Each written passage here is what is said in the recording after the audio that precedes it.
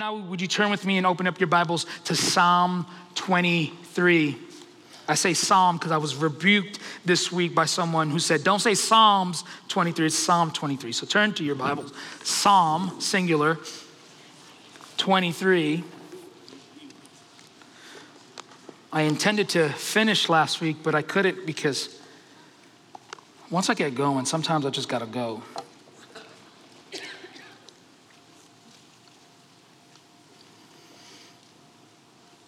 All right, we read the entire passage, but we'll focus on verses 4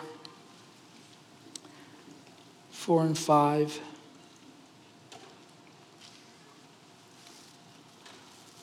A Psalm of David. The Lord is my shepherd, I shall not want.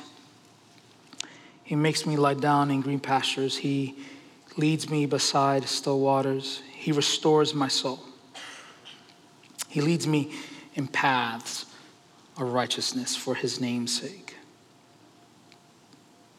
Even though I walk through the valley of the shadow of death, I will fear no evil, for you are with me. Your rod and your staff, they comfort me. You prepare a table before me in the presence of my enemies. You anoint my head with oil. My cup overflows. Surely goodness and mercy shall follow me all the days of my life, and I shall dwell in the house of the Lord forever. I have a question for you this morning. You guys ready? You guys can talk. It's okay. Yes, there we go. Okay. Here's the question. The question is, have you ever been worried before? No? Okay. God wants us to say that's cap. Are you an anxious person? Don't raise your hand. You don't ask anxious people to raise their hand because then they get anxious for raising the hand, right? It's like, you're gonna be okay. We know you're anxious. We saw you walk in and deer in headlights. We get it, right? But are you a naturally anxious person? Are you overwhelmed by life? Are you worried about some of the smallest details in your life? Do you often come to the place of fear and anxiety? Most of us would say, yeah, at times I'm fearful. At times I worry. Some of us will say, I am anxious and afraid every single day. I wake up in a panic. I've done that before. I've woken up in the middle of the night just in a panic, afraid, fearful, anxious, worried. If you found yourself in that place or been in that place or are in that place, this sermon is for you. Last week we talked about this passage and this is what we said. We said God is in control in every aspect of our life. We intellectually know that. Our heart doesn't necessarily connect with that idea, but we can intellectually say God is in control in every aspect of our life. And we looked at the first couple of verses and said, all right, God is in control. We can trust him. We can trust him during good and ordinary times. That's what we said last week. This week, what do we say? Well, we'll still say God is in control in every aspect of our lives. And because he's in control, we can trust him. We can put our faith in him. We can believe in him. But can we truly do that during dark and difficult times of our lives? Can you honestly say that you trust God, that you believe that God is in control when you are faced with the deepest, darkest times of your life? Can you truly, wholeheartedly say, I trust God. I believe in God to do what he has to do right now? I think if you're honest with yourselves, you'll probably say, maybe. Right? Right? There we go. Come on. It's okay to talk back. I think this I think this passage is awesome. I think you read this passage and you're like, this is great. I love this. But for me, this can't be true, right? Like you read this passage and say, I would love to read this passage for someone who's going through a difficult time. And I know it's going to be true for them, but if I'm honest, Tim, as you're saying that, like I don't believe that this is true for me. I do not trust, I do not believe in God. I don't think he's actually in control, and I'm faced in a deep valley. I can't see anything. I'm not in control. My life is a mess. This situation has taken over me. It has stirred my affections. It has made me wake up at night. And if I'm honest, I don't think God is in control in this. I think the situation is in control because I don't really feel loved right now. I don't feel cared for right now. Why would God allow me to go through this storm? Why do bad things happen to me? How can God love and care for me? I think the problem is that we often think in Christianity that when we come to faith in Jesus, that everything is rainbows and butterflies. We're floating on a cloud. The hard reality is that when you come to faith in Jesus, life is better with Jesus, but really, it gets harder, right? I mean, it's going to get worse. You just got to read Revelation, right? It doesn't end well for anybody except us. Right? Like, I mean, you read it and you're like, that's really going to happen? Yes, that is going to happen. I think we've convinced ourselves, right, in Christian evangelicalism, especially in America, right, that we are exempt from life's problems and life is supposed to be awesome and great. And then when things go wrong and things go sideways, then we get anxious and worried and fearful because somehow in our mind, we think that this is a punishment from God or God doesn't love us, he doesn't care for us, he's not watching over us, he's not for us, he's not leading us, he seems gone, he's absent, I mean, he's out. And that's not true. The reason why it's not true is because what does David say? Look at verse 4 with me again. Even though I walk through the valley of the shadow of death, I will fear no evil. Why? Why can David say, I will fear no evil when I'm walking down the valley of the shadow of death? Why is David able to say that? Is it because he's a king and he has all this wealth and this power? No. Is it because somehow, some way, he's better than you and me? That's why he made it into the Bible? No, that's not the reason why David is able to say that. The reason why David is able to say that he's not going to fear any evil because he has placed his trust and confidence in God. He has decided within himself to put his faith in trust, not in the problem, not in his character, not in his personality, not in his wealth, his ability. He has decided to put his trust and faith in God. That's why David is able to say, I will fear no evil. And you might be saying to yourself, well, that's great for David. How's that good for me? You might be asking yourself, does God care about me though? Does God truly care about my situation? Because right now I'm facing a really difficult time, or I faced a difficult time and I don't feel that God cares. I don't feel that God sees. I don't feel that God knows. And the answer is yes. God sees you. The answer is yes. God knows that you're facing a difficult time. And yes, God is well aware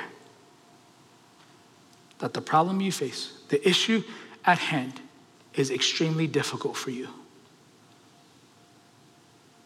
But the reason why you don't have to fear is because God is with you. I heard a commentator say this about this section. He said,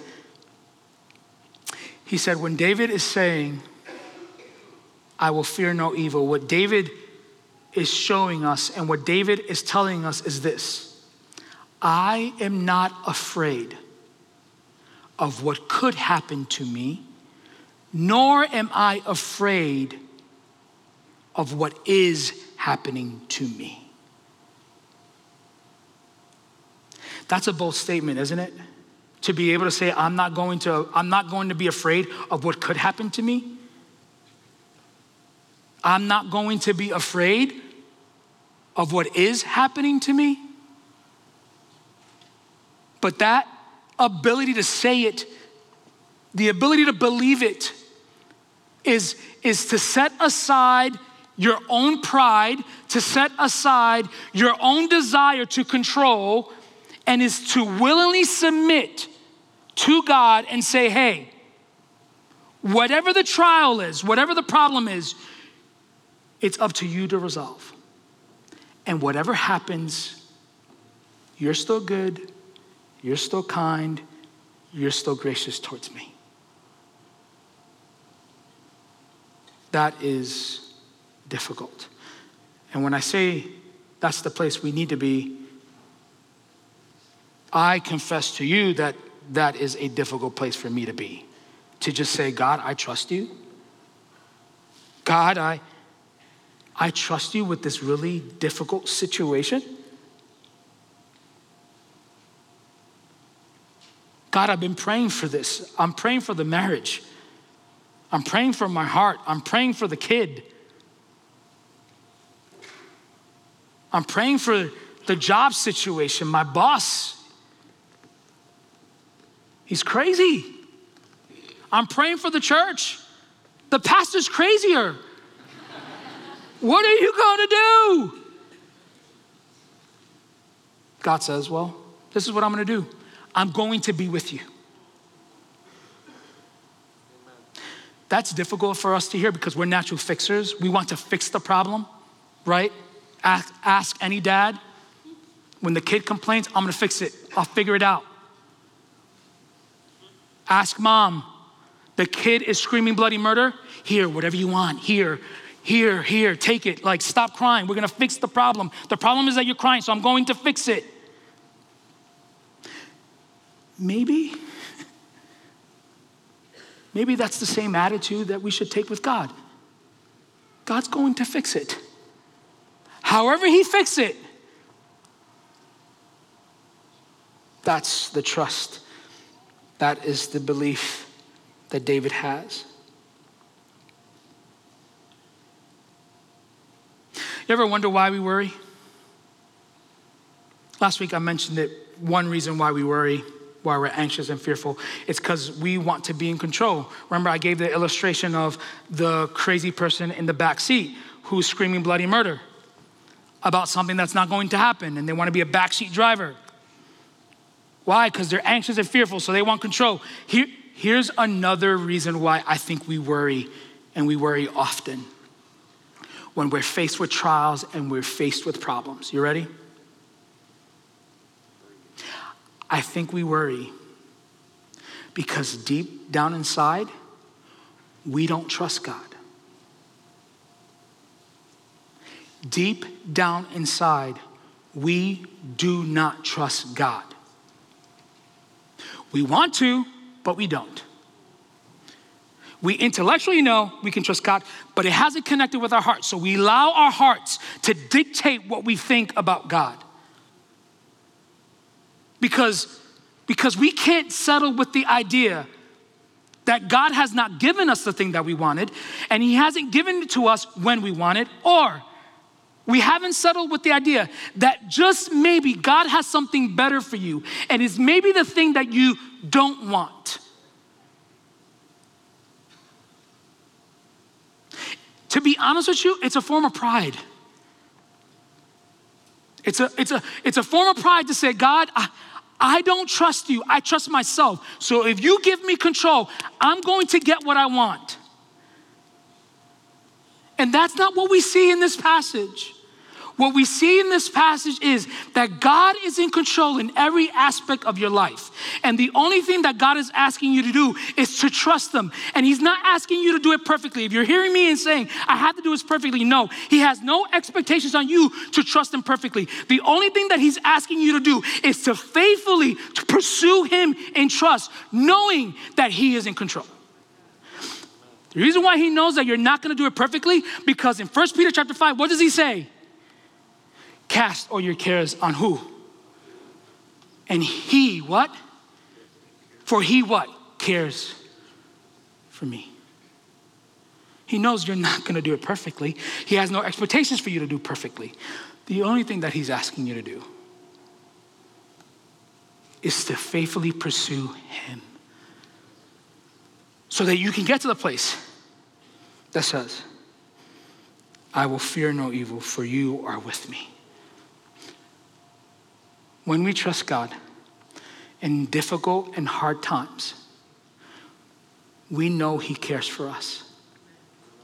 And you know how I know God cares for us? Because look what David says right after that verse. Your rod and your staff, they comfort me. You notice what David is not saying? He doesn't say, hey, listen, you comfort me, though that is a true statement. He says, your rod and your staff, they comfort me. What is the rod and what is the staff? Well, it's the illustration of a shepherd. A rod is a weapon to defend and protect the sheep from predators.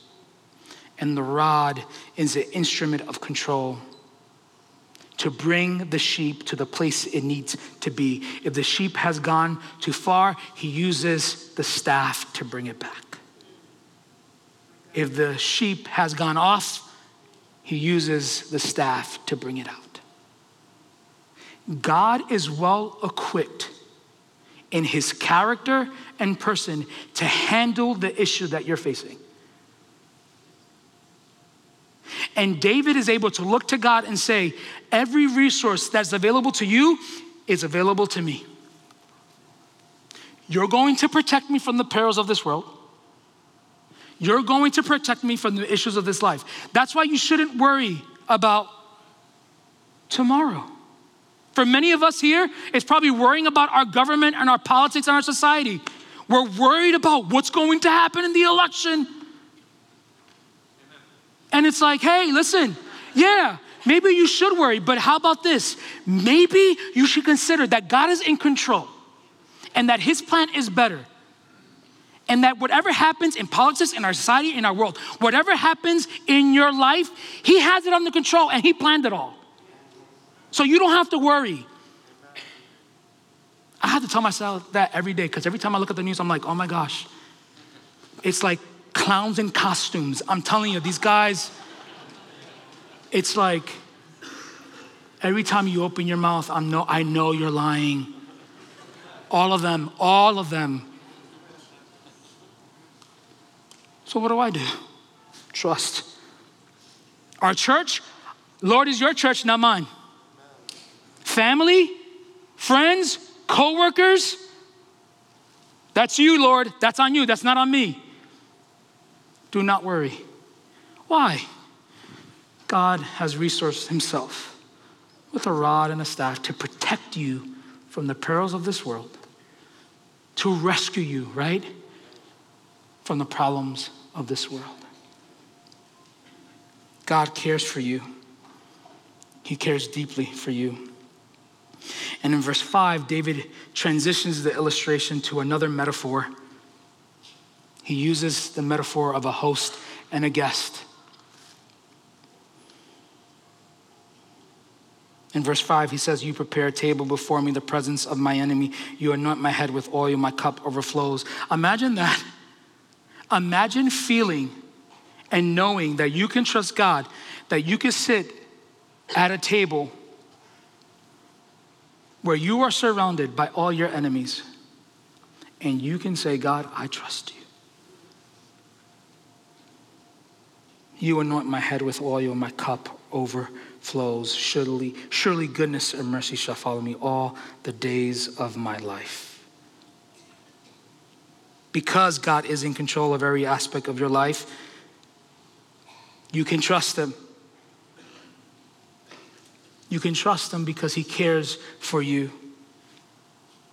And he shows his care by providing you the comfort that you need as you face the obstacle. And he also shows that he cares for you by providing for your provision. The illustration here with the cup that overflows and anointing a head of oil, it's communicating blessing. It's communicating life in abundance.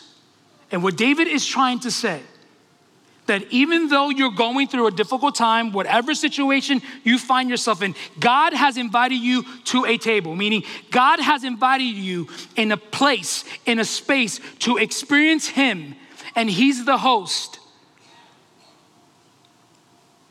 And God is giving you everything that you need right now, though you are experiencing difficulties. So what David is showing us, right, that you may be going through hardships, but because you're going through hardships, God is caring, he's loving and kind to you, but also he's gracious by providing for you everything that you need. There's no need to worry as you face the obstacles. He's given you everything that you need. So don't worry. Don't worry about the bigger house, the cars, the finances. Don't worry about how you're going to do this, how are you going to do that. Trust in the Lord that he has given you everything that you need. So you say, Tim, okay, I get the point. He cares. Got it. He's in control. Got it. Now, how do I get my feelings to believe the thing that you're saying? Here's the truth. The way you get your feelings to align with the truth of Scripture is by doing what the Bible says. You take every thought captive and you place it under the obedience of Christ. That means that whatever you are feeling, whatever your heart is leading you towards, that's away from God, to distrust God and to say, God, I don't know how you're going to fix this. I don't know what you're doing. When your heart is tempted to distrust, you look to Scripture and believe the truth of Scripture that says, the Lord is my shepherd, I shall not want. It's to remember of God's covenant faithfulness since Genesis chapter 1. Oftentimes we get wrapped up in the issues of life and problems of life because we have forgotten what God has done. Has God not been faithful to you? Has God not been faithful to your children? Has he not been faithful to us as a body of believers at the chapel? Has he not been faithful to his people since Genesis? Amen. If he's been faithful to them, he's been faithful to you. What makes you think that God is not trustworthy to be faithful to you when you're facing dark times? So the only thing you have to do is conform to God's word. Remember that he is faithful. Remember that he's trustworthy. And remember that he is in control. You are not in control. And the day you realize that you're not in control, life gets a little better. Just a little bit. What in this moment stirs in your heart feelings of fear, anxiety, and worry? Maybe you're not in a season of dark clouds or dark valleys. Maybe you will be. Are you going to trust the God of the Bible, the one who is our shepherd? Let's pray. Father God,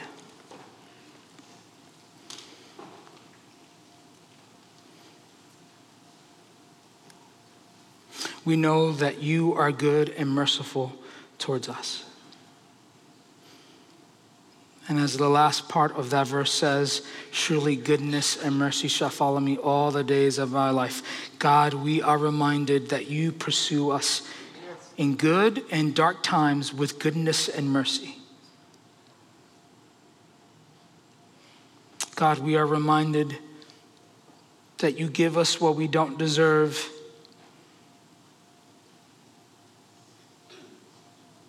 You hold back your judgment,